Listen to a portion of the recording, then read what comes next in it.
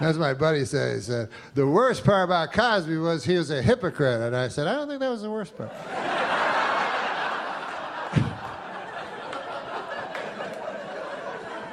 To me, the worst part was the raping. Way up high. And then the second would be the drugging.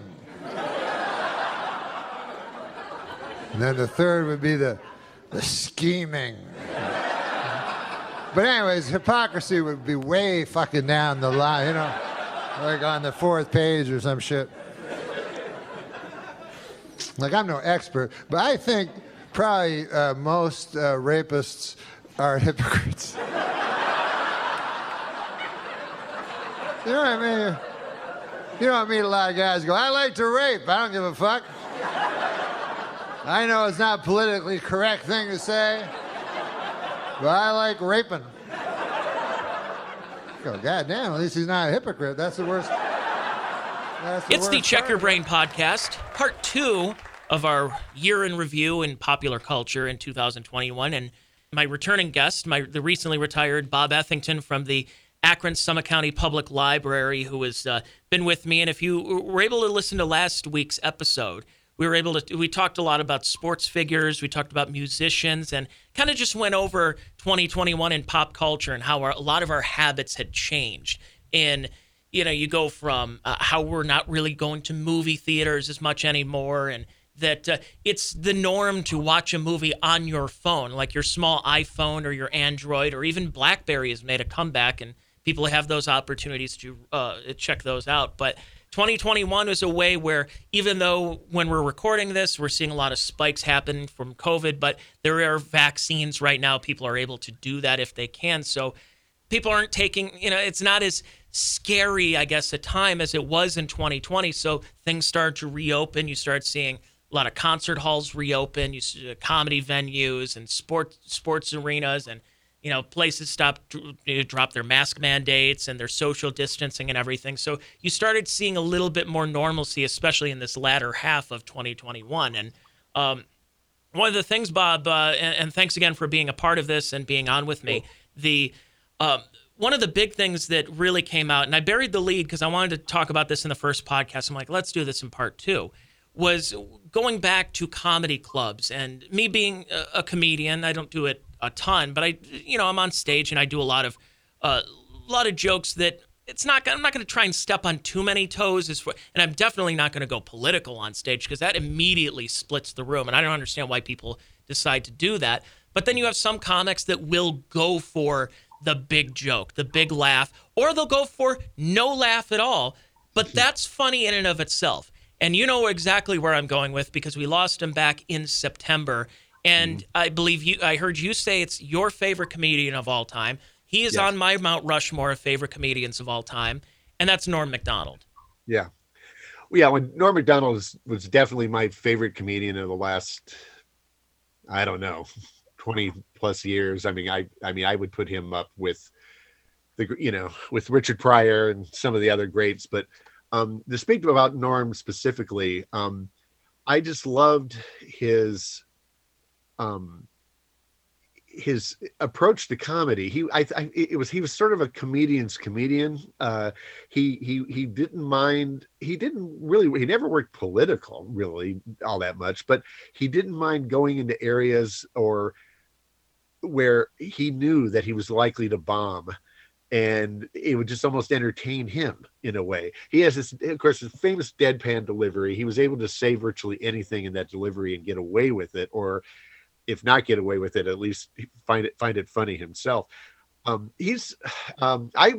happy I got to see him when he was at the casino in Northfield, Ohio here. And I'm thinking this was 4 years ago. And he was so funny. I mean, he was just great. I was so happy to be able to have a chance to see him in person.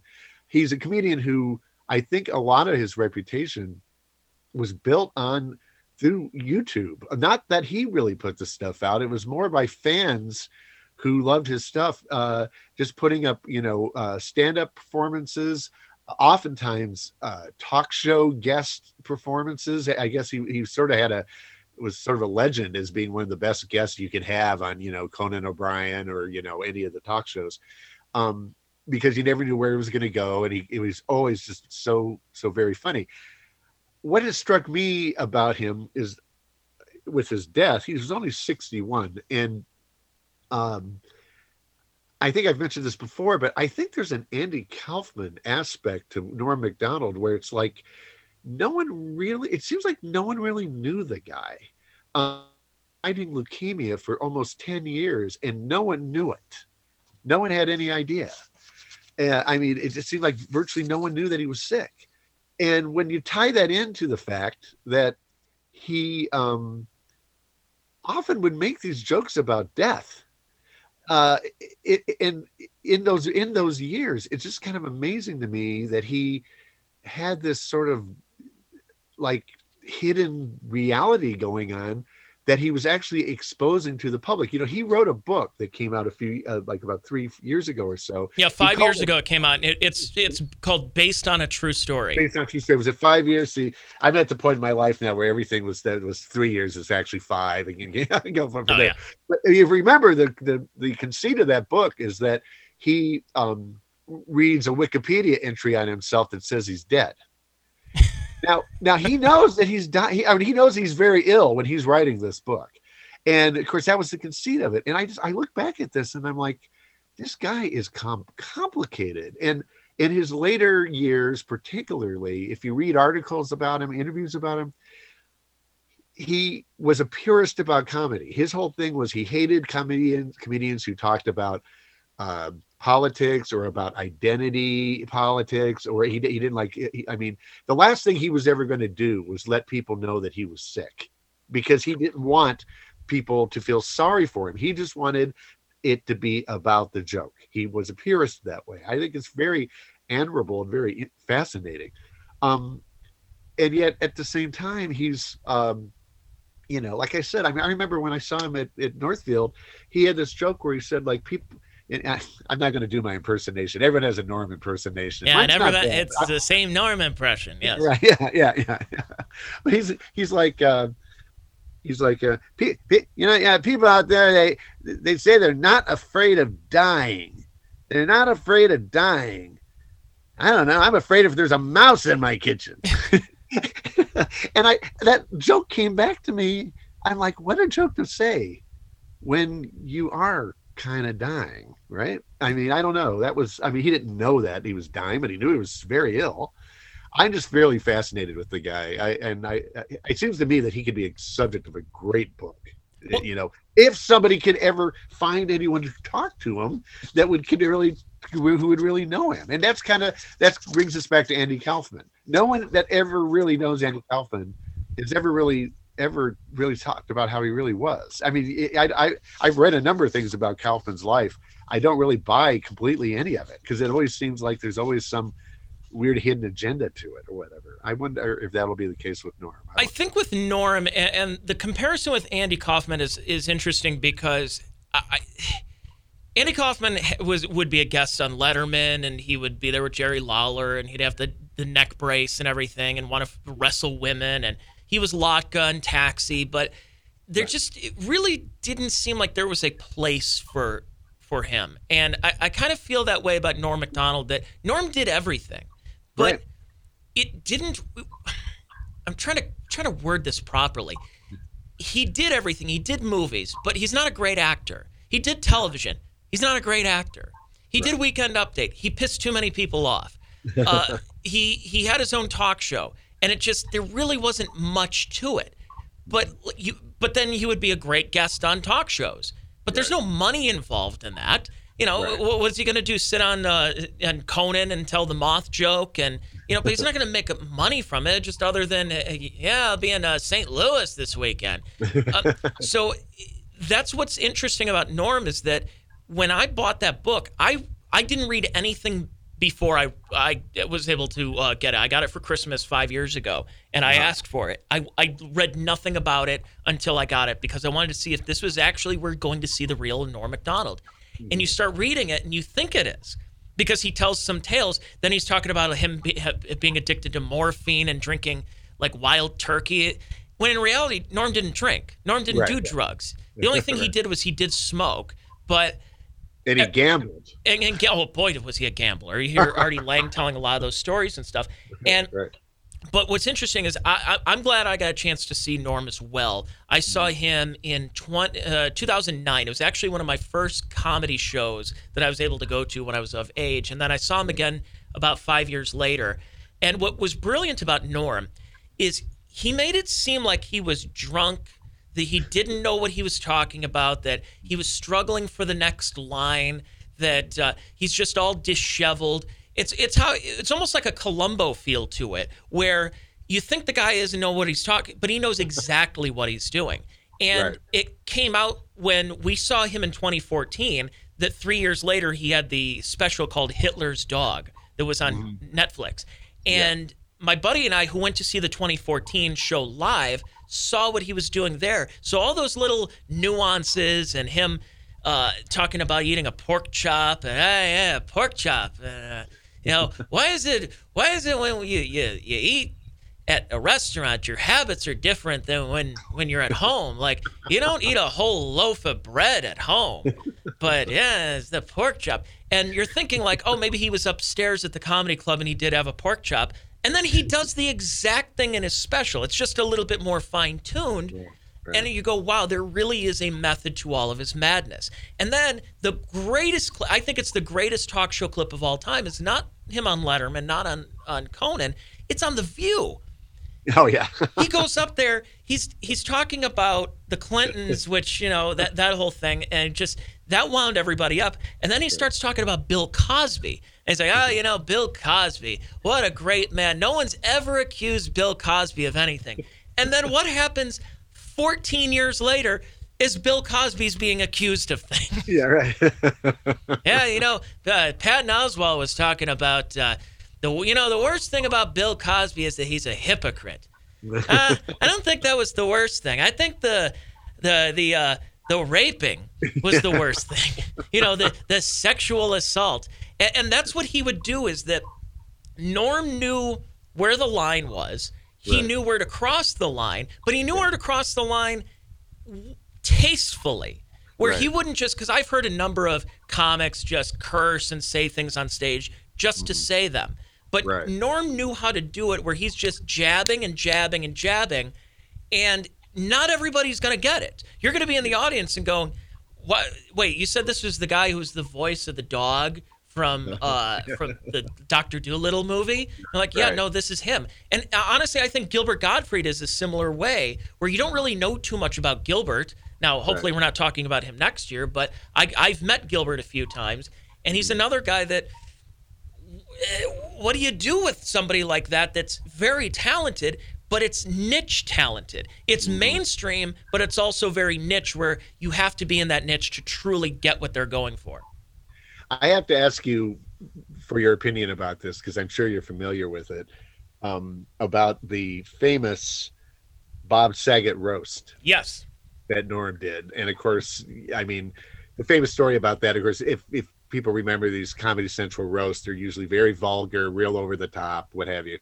And so Norm gets up there to do the roast, and he basically reads all of these really corny jokes from like a joke book that he claims that his father, you never know if he's telling the truth or not, but in reading about it, he claimed it was a joke book that his father had given him when he was like 16 years old or something, that was like jokes to tell at business parties, it was like a Toastmasters kind of thing.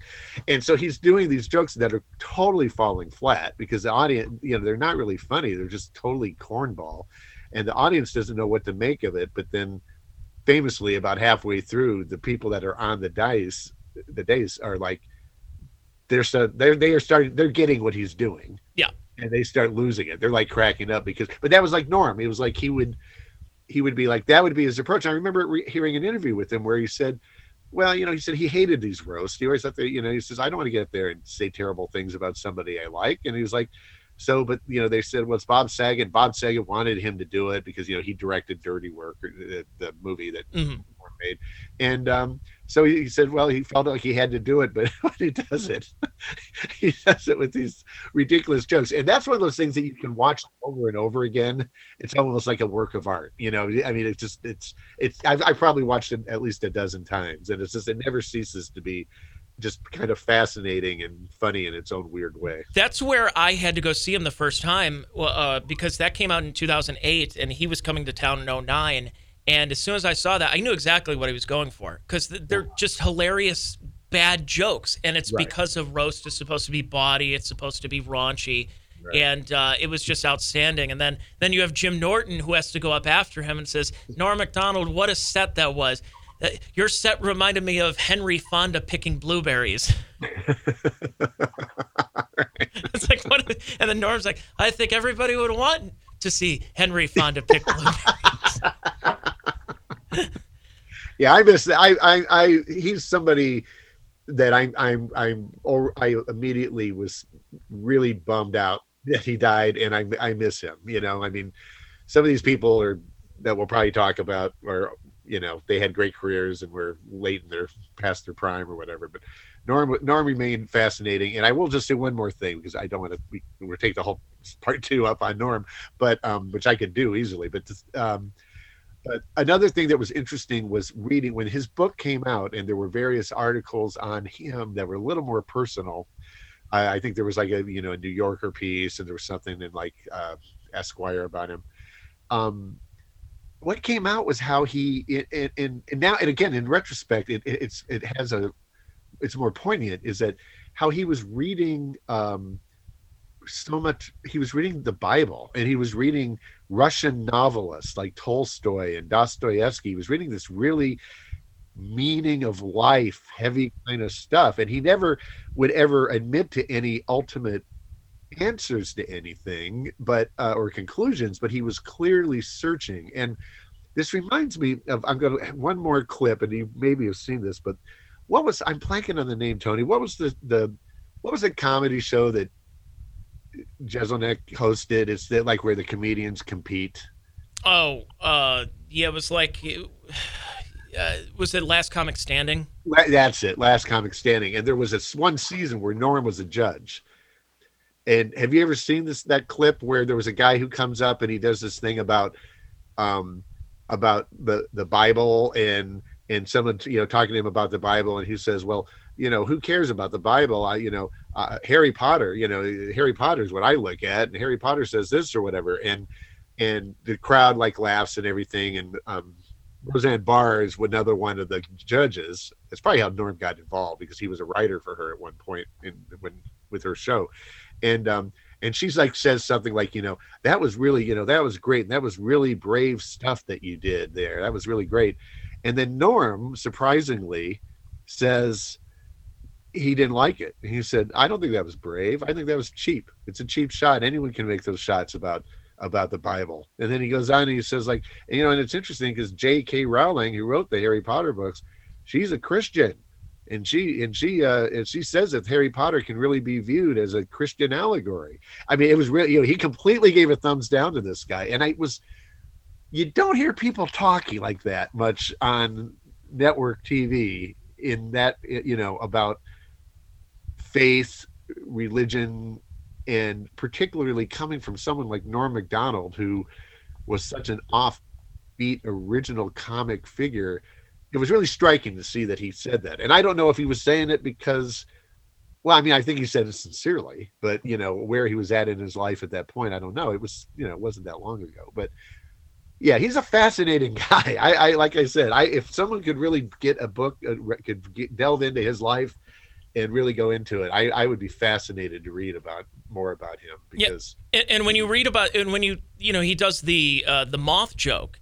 And as silly as the moth joke is, the light was on, it's actually, again, based on Russian literature. And he's using Russian words and everything from that. So it's as silly as that joke is, and the whole, because the joke is the setup. The punchline is just the punchline. The setup, just like the Dirty Johnny joke and all these other jokes that he has, that he would tell on these shows, I'm serving youthful porpoise and everything. But they were long setups, and that was part of the brilliance. And when he's like, Alexander Onelinovich, and he's pulling these names out. He's not just saying these things like, oh, what's a quick name? Bill Smith. He's not saying that, and that's what's so fascinating. And like you said, if somebody has a book out there that can that you get the real Norm Macdonald, I would love to read that. Other comedians that we lost this year, we lost Paul Mooney back in the springtime. He was very influential with Richard Pryor and later Dave Chappelle towards the 2000s. And then we lost another one, maybe not necessarily a giant in the comedy world, but somebody who I actually got to know the last few years, and that was Dustin Diamond. Oh, wow. Okay. Dustin came to he was getting booked, because at this point, it's funny, because my wife is currently watching that Saved by the Bell reboot, which it's aware of itself, which I'm happy with these reboots, is that they're aware of how goofy and how stupid it's supposed to be.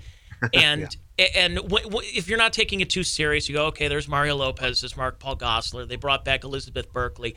But when it was announced that they weren't going to have Dustin Diamond on the show, it was like, he talk crap about his coworkers, everything in books and TV shows and stuff. But over the years, the last few years, he had been coming locally to the comedy club I perform at, the Funny Stop, and I got to not only work with him a number of times, I got to get to know him a little bit. And it was pretty sad, because he's a guy that, yes, he had his issues, but he also had his issues from being a child actor. You're on a TV show that is, you get Mario Lopez is a male model, basically, and Mark Paul Gosselaar, Zach Morris is a male model, and all these models, and here you are, this nerdy guy who's getting no girls, and that played a real effect on him going forward. So then when he's in that celebrity boxing and he's facing Arnold Horshack in the ring and beats the living daylights out of him, and of course he wants to prove to everybody he's not just Screech, he's Dustin Diamond, who's now trying to transition into doing comedy. So as sad as that is to see Horshack really get the piss beaten out of him, it was his way of trying to tell people, look, I'm not the child actor, I'm not the kid anymore. And and he had his issues over time, and he went to jail for a little bit, and people know these stories, but he'd ask me for Coke if I knew where I can find some Coke for him and stuff. I'm like, no, I'm just drinking tonight, Dustin, but that's okay. And I actually have a really good photo with him and my wife. I introduced them, and Dustin went out into the car for a few. I shouldn't be telling these stories, but I'm going to, because he is passing away and they're pretty well known. But he went out to the car and came back, and his eyes were as big as dinner plates in this photo. It's hilarious. Yeah. Oh, dear. So let's go into, speaking of TV, let's go talk about some of the TV figures. Can I ask you one more comedy question? Oh, yeah, sure. So how about Jackie Mason? Oh, yeah. You know what? I forgot to put him down there. Yeah, Jackie Mason's interesting. And I heard you telling the story on the radio the other day about what Jackie Mason, how he was saying things about Frank Sinatra. But there was another infamous story. Do you know about the finger story? I have heard it, but tell it again, because I don't remember the specifics. So about a year ago on this podcast, I had John Biner. And John Biner was actually on the show the night that Jackie Mason was there. And the story on Ed Sullivan. And so he's on Sullivan, and apparently I think there was like a wrap-up thing. I think what it was is Sullivan was interviewing Lyndon Johnson, I believe, and it went a little bit too long. So Jackie Mason's time got cut short. And he's on the show, and one of the stagehands is like giving him, the 1 minute sign, the wrap-up sign. And Jackie's like, look at this look at this guy's giving me the finger. Well, I'll give you the finger. I'll give you. And it was this whole thing about that he was flipping off the audience and flipping off everybody, when in reality, as John Biner said it, is that he wasn't flipping anybody off. He was just alluding to everybody knows what he's saying when he says the finger, but he didn't actually give the finger. And I guess backstage, Ed Sullivan was doing the, you'll never work on my show again, you son of a bitch. And, he's just blasting him and everything. But yeah, like Jackie Mason was a giant, especially in the Catskills, and his career was just ruined for like 15 years. Yeah. It was fascinating how he made that comeback, really like his late 60s, probably early 70s. I mean, and so good for him. Yeah, he was like 93 when he died. So. Yeah, he was. He played the Al Cervic part in Caddyshack 2 for folks who have ever seen that movie. And then, and going into comedy in TV, lost a bunch of these. So I'm going to run through some of these actors that were on TV shows. Gavin MacLeod, of course, Love Boat and Mary Tyler Moore. We lost just a couple weeks ago Eddie Mecca, who played Carmine, the Big Ragu in Laverne and Shirley. Peter Scolari from Bosom Buddies and Newhart. George Siegel was, it could be TV, could be movies, but he was just mostly recently on the Goldbergs. Ed Asner, of course. Cloris Leachman, who was also on Mary Tyler Moore. Frank Bonner, who was on WKRP in Cincinnati. And a guy that not necessarily, he was on TV shows, but he was more of one of those one-off guys that would be on, you put him on Johnny Carson, or you put him on Mike Douglas, or on Merv Griffin, was Art Matrano. And for people who don't know who Art Matrano is, in the 1970s, we just had guys that did one thing. And you had the guy who, Billy Saluga, who did well, you could call me Ray, and you could call me Jay, and you could call me Ray J, and you could call me RJ, and you could call me RJ, but you doesn't have to call me Johnson. And that was it. He was in every TV show and commercial. And Art Matrano was the same way, but he would be this fake magician where he would do the Fine and Dandy song and do da da da da da da da, and he would do things where he would link his two fingers together and put them behind his head, and then it would come apart like broke a chain, and it was the silliest things. But he ended up, I think the biggest thing he did in actual television was he was in Joni Loves Chachi. So any of those guys, any of those actors from television you wanted to mention that you can go in a little more deep depth with? Well, yeah, Peter Scolari, he died fairly young. He was only 66. He always seemed like a guy who could have had a bigger career, maybe. I mean, he sort of had seemed very talented to me, had a sort of very telegenic charm to him. He had a good career. I mean, but I was kind of surprised with him passing away. And then you mentioned, of course, Cloris Leachman. And I had talked about this before, but, her career, it's just funny how long it was and how, she really could be an attractive, she was an attractive woman, but she sort of played against that. She was playing like, grandmas when she was in her late 20s on Twilight Zone episodes. It's just, her career is just kind of fascinating in that way. She was clearly willing to do, anything for a role, or in terms of stretching her own abilities, her own talents. Jessica Walter also passed away, of course, and yep. I loved her on Arrested Development. I thought she was so funny. I had her in the movie. Her and Cloris Leachman, I had both in the movie category, but they could be either way. But yeah, Jessica Walter in Arrested Development. She was the mother in Dinosaurs, and she was the mother in Archer most recently. Yeah, exactly. But she also had she was in some dramas and things over the years. Yeah, she was an accomplished actress as well. Play Misty for me. And exactly right. And then you were probably going to get here too. This guy kind of brings together acting, TV, talk shows, and comedy to a degree as well. I know, and books for that matter. Charles Grodin. Yes. I was really surprised that he was 86 years old. He always seemed youthful to me. I was amazed he was that old. But he had a great career, and it was funny. I mean, because he kind of, he was a movie star for a while, and then he was a TV star for a while, and then he had like these best-selling books, that were all sort of memoirs and almost kind of like self-help books in a way, all with a humorous touch.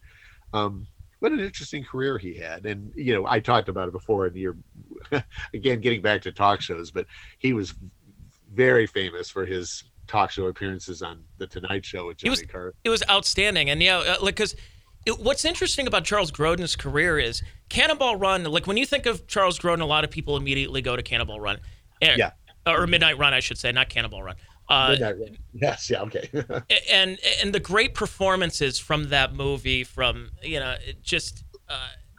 just unbelievable. But then he ends up being in the kids' movies, and he's the dad in Beethoven. He's just manic through this whole thing. Right. And then eventually he gets that talk show. And I honestly, when he died, I forgot that he had that talk show. And it lasted longer than most of those talk shows. Much longer than the Chevy Chase show, I'll tell you that much. Yeah. And speaking of that, and this, comes back to the Andy Kaufman, Norm Macdonald talk show stuff. That was the thing with him on Johnny Carson, was people never knew, or on the Tonight Show, Carson was in on the joke. And I think anyone that had any sensibility whatsoever was in on the joke. But of course, what was famous about it was he would be on the show and just call Johnny out. He would just, treat him like, well, you're so rich and everything. I think there was a famous interaction with him where he's like, Johnny's talking to him like about, it's always great having you here and stuff. And then Charles Grodin starts saying like, well, you never asked me to your house. You never want me to, you act like you're my really good friend, but I've never been to your house. I've never met your wife, all this stuff that would be really uncomfortable, except obviously Carson was in on it, because if anyone else had done it, he would have banned them from the show forever. And then there's some others here that I wonder. Well, Ed Asner, we didn't get a chance to talk about much, but I mean, president of the Screen Actors Guild for a long time, and right.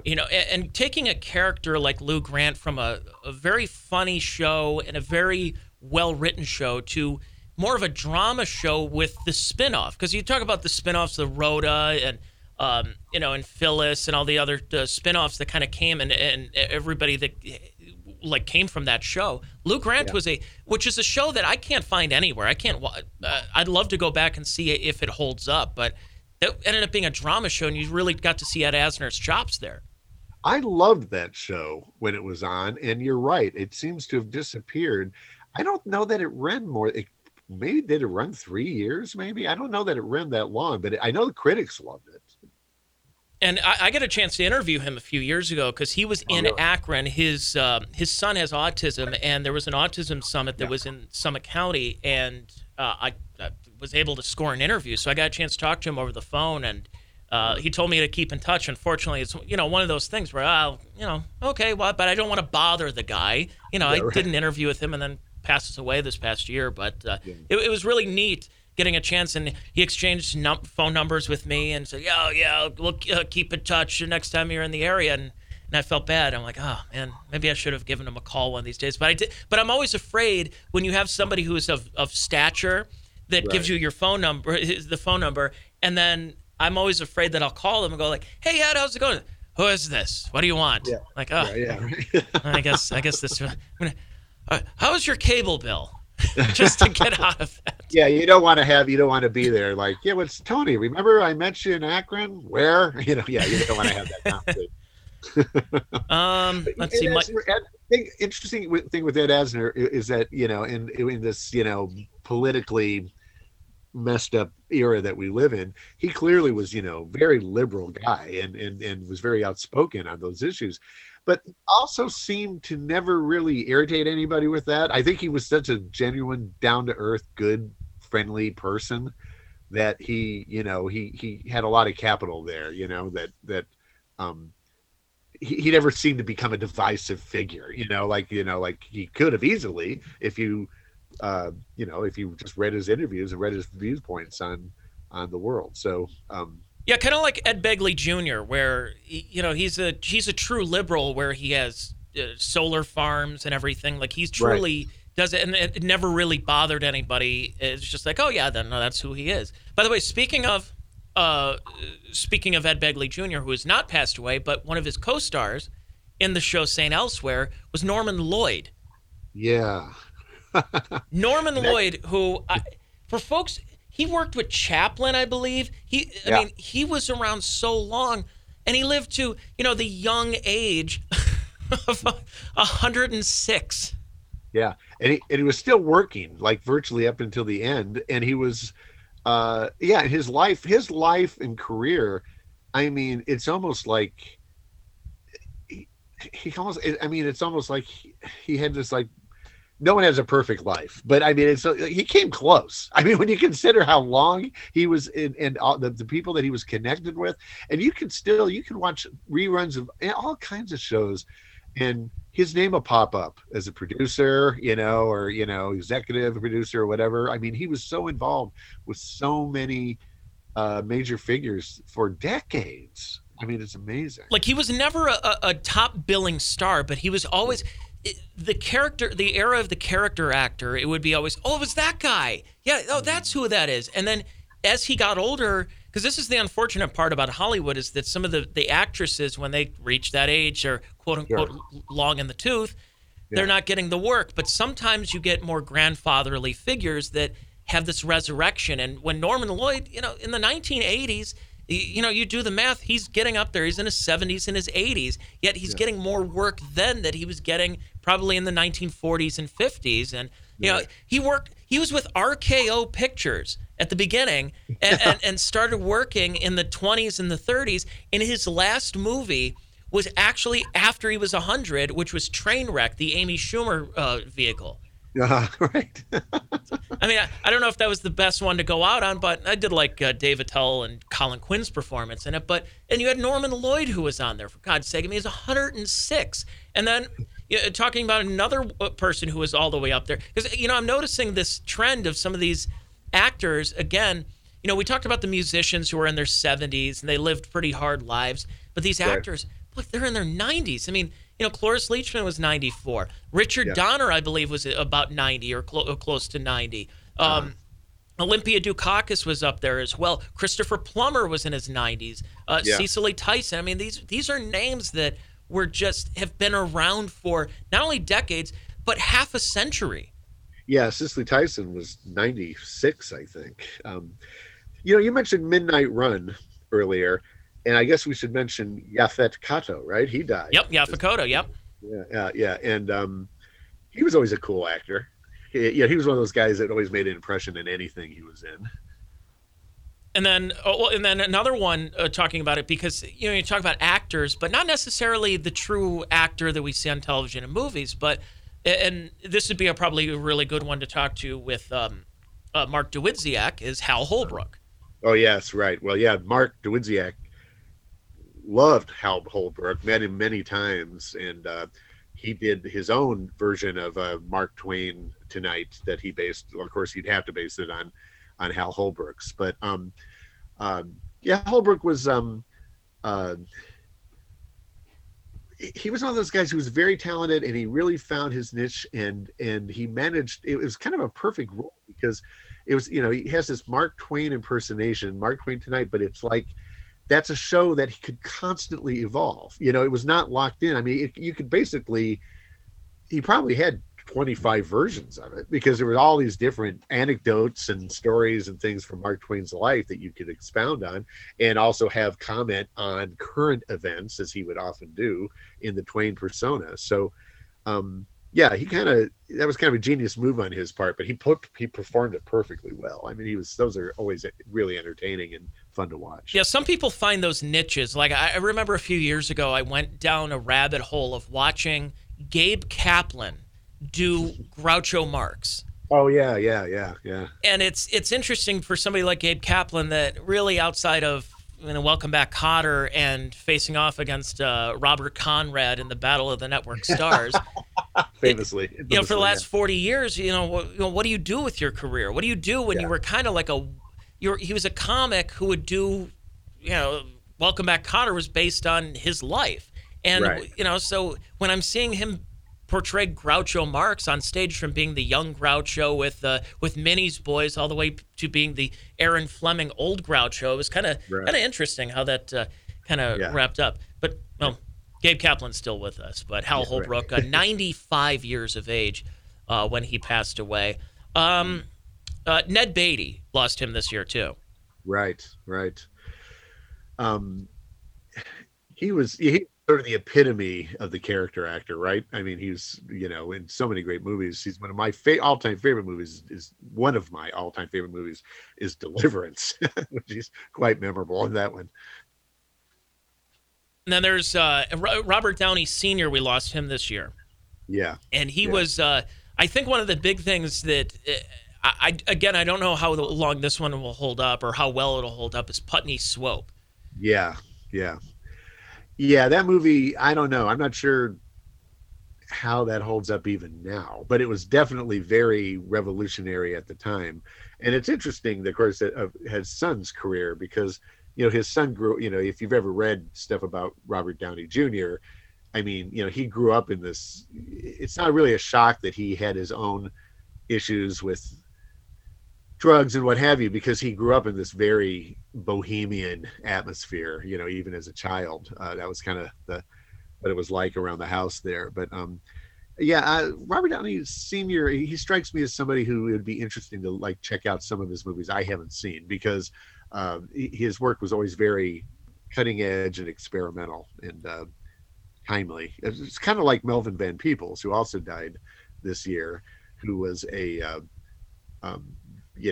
black director at a time where there weren't many black directors getting movies made, and he I think was clearly an inspiration for people like Spike Lee and others. Oh, absolutely. And well, I want to mention about Robert Downey Sr. is that he was the director of the great classic movie Mad Magazine Presents Up the Academy. Oh, what did he direct? He directed that, and so that has a young Ralph Macchio in it, and I believe Jessica Walter's husband, Ron Liebman, was in it as well. Okay. And this was during the time, and I mentioned this to Joe Raiola, former senior editor at Mad Magazine, in a podcast a couple of months ago. Yeah. And what happened was, in those days, because this was 1980 that came out, and this was right off the heels of National Lampoon Animal House. So now that name attached to a magazine, and obviously the Lampoon coming from Harvard, and the National Lampoon Radio Hour carried a lot of cachet, but so did Mad Magazine at that time. But the difference is that even though National Lampoon had a very successful run in the 70s and into the 80s, after that, it the bottom really dropped out for everything National Lampoon. So basically, National Lampoon was something that it was going to suck because it says National Lampoon Presents Van Wilder or whatever the case is. Right. Mad Magazine wanted to get into it to the point where this movie was so bad, Bill Gaines, the owner of Mad Magazine, paid, there's figures, it's like $20,000, $50,000 to have there's a statue of Alfred E. Newman that's in it that he wanted taken out. He wanted Mad Magazine Presents Up the Academy taken off the credits everywhere. There's a weird scene at the end of the movie where somebody has a prosthetic face of Alfred E. Newman walking down the street, wanted that taken out. So I guess in the Mad offices in Manhattan back in the day, they had this statue that was shown in Up the Academy. But it was just funny how Mad ended up lampooning their own movie, and I think they called it Mad Magazine Resents Throw Up the Academy.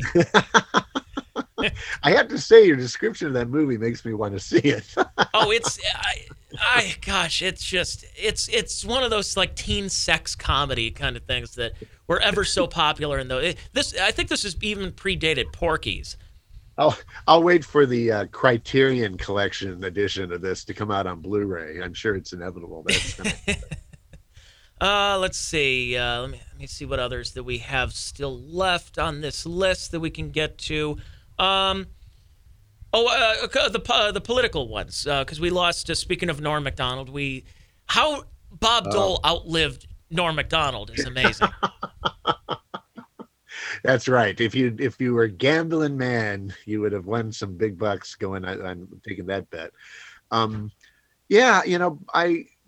Bob Dole is one of those. I find myself thinking, and I hate to get too political here, but like with Bob Dole's death, you saw. I saw a little bit of the funeral service. I didn't watch the whole thing, but I saw some coverage of it, and it was fascinating to me that he. It was so bipartisan, Bill Clinton was there, who and run against him. And the President Biden was there, and of course there were, numerous Republicans there, obviously. And, it's like you start to, down the road here, because when people die, all of a sudden all the controversies sometimes get sort of flattened or you're forgotten, but boy, some of the political figures that we have today, it's just hard to imagine when they pass away that there's going to be any particular coming together of a bipartisan. I mean, I could name some names, but they're all too obvious. Well, think about when Rush Limbaugh died earlier this year. You had people that were saying things like, "I probably shouldn't say anything, or else I'm going to get fired." Yeah. So it's right. Yeah. No, I know. There was, essentially people that were like, good riddance or whatever. Yeah. Because I think what's going to happen is this is the disconcerting part, is that there's always been people that, you didn't agree with them politically, but there were people who took that to a certain level, like a Rush Limbaugh, where there was a deep divide or others. But however, I have a feeling it's going to be that way with even moderate politicians. Like when John McCain passed away, there was a lot of stuff that, was way over the line. And if you have more moderate politicians, whether on the left or right, I'm afraid it's going to get to the point where people are just going to be like, "Good, burn in hell. I don't care." I'll give you my exhibit A, because I've thought about this for a long time, because for some reason that's beyond my comprehension, this guy continues to live, which is Dick Cheney. Yes. Okay. And the reason I say that is because Dick Cheney had gone through like 4 hearts or something. I mean, the guy's had, but I mean, when Dick Cheney passes away, if that ever happens, when he passes away, I mean, I can't imagine a service like Bob Dole got, I mean, he was too divisive. It's just, I just can't see it. And the reason I bring any of this up is just because I'm nostalgic for, something that's still barely exists, but is passing away, which is just that kind of civility and congeniality, despite political differences and viewpoint differences. I mean, it just seems like things are so divisive now. And that was what struck me with Bob Dole's passing, was that he really seemed to command the respect and affection of people on both sides of the aisle, as they say. Well, and the same thing with Colin Powell, who we also lost this year. Oh, yes, too. Sure, absolutely, right, exactly. So it's it's going to be interesting when we look going forward at how we're going to be treating the people in our current era, and why a lot of the rhetoric that I think people just, as we head into 2022, probably just need to just unplug for a little bit. Like, you think you wanted to say that, probably best just put the phone down, put the tablet down, put your computer away, and just go, I'm going to go outside and get some fresh air. Because that's one thing I learned over the last year or so. And, the frustration of, like I said, I like going to see live music, and I couldn't. When the gyms were closed and everything, and I was having cabin fever because it was cold outside, and I had to find ways of entertaining myself that wasn't the usual haunts of going to a comedy club, of going to a bar, of going someplace else. And I think as we head on to this going forward and online they call it return to monk. And that's kind of like just going backwards, where you're not necessarily going backwards and being a man of the woods, but you just, now that we have the capabilities of not living in cities anymore, that you can work from a job from New York City, from the middle of the country. So you can work anywhere you want. You could just do so from the luxury and the comfort of your own home. And it's kind of one of those cases where I'm hoping that as we absorb pop culture going into 2022 and beyond, is that, there really isn't as much of a need to go into the cities that we used to, how that's going to play an effect, but it's also going to play a better effect, for, in my opinion, for some people on their own sanity. Right. Well, you're absolutely right. During the real shutdown months of the COVID pandemic stuff, I had a number of friends who I found myself becoming like a counselor to them, because all they were doing was watching MSNBC or Fox News or whatever. All they were doing was and reading online all this political stuff, and this would be, of course, in the latter 6 months or so of the Trump presidency and before the election and all that. And they were driving themselves crazy and just getting so wrapped up in this stuff. And unfortunately, I think a lot of the news coverage, that's what they're going for, is, to drag you into this anger and this anguish and stuff. And it's news-ertainment. Yeah, right, exactly. And I would tell them, I'd say, just turn the damn thing off. It's not going to change anything. You just need to, calm down. And when I got to go on this trip that my wife and I took out west, this like almost month-long trip out west in October and into November of this year, one of the greatest things about the trip was being cut off, basically. I basically was listening to music and podcast, and most of the places I stayed didn't have a TV, or if they did, I just would turn on some sports or whatever. I'll tell you, that's the weirdest thing about going out west, Tony, is the time change. I'm out in Arizona, it was a Sunday, and we were staying in a hotel, and I turn on the TV and it's 10 o'clock in the morning and the Browns are on. Yeah. It's great. And I'm like, that has got to be a very different life, because I mean, if you are in touch with popular culture, sports kinds of things, I mean, it's like my buddies and I typically would get together at a bar and watch the Browns play or whatever, win or lose, usually the latter, at 1 o'clock, and we'll have a few beers and get a pizza or whatever. And, you're doing that at 10 in the morning. Yeah.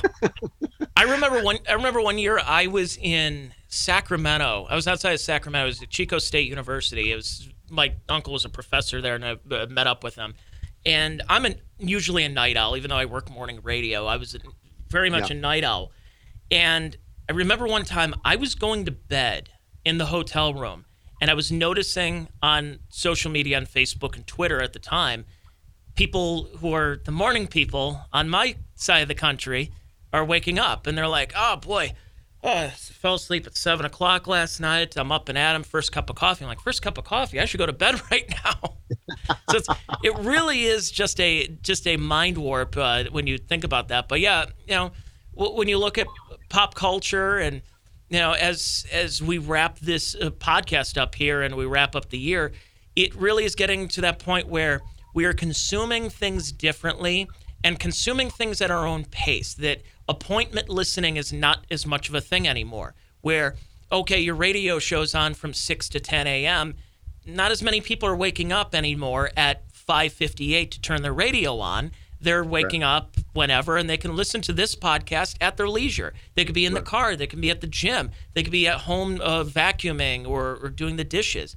And that's, for as much as somebody who works in traditional media, that's kind of goes against what our mission statement is. But I guess for the future, this a la carte feel to our entertainment is not so bad of a thing. I mean, you don't have to go to Barnes & Noble to pick up a book. You can go on your Kindle and get it immediately, or go on Audible and you get your book in a second. I mean, in 1 second, you just got to get your credit card info there and you're all good.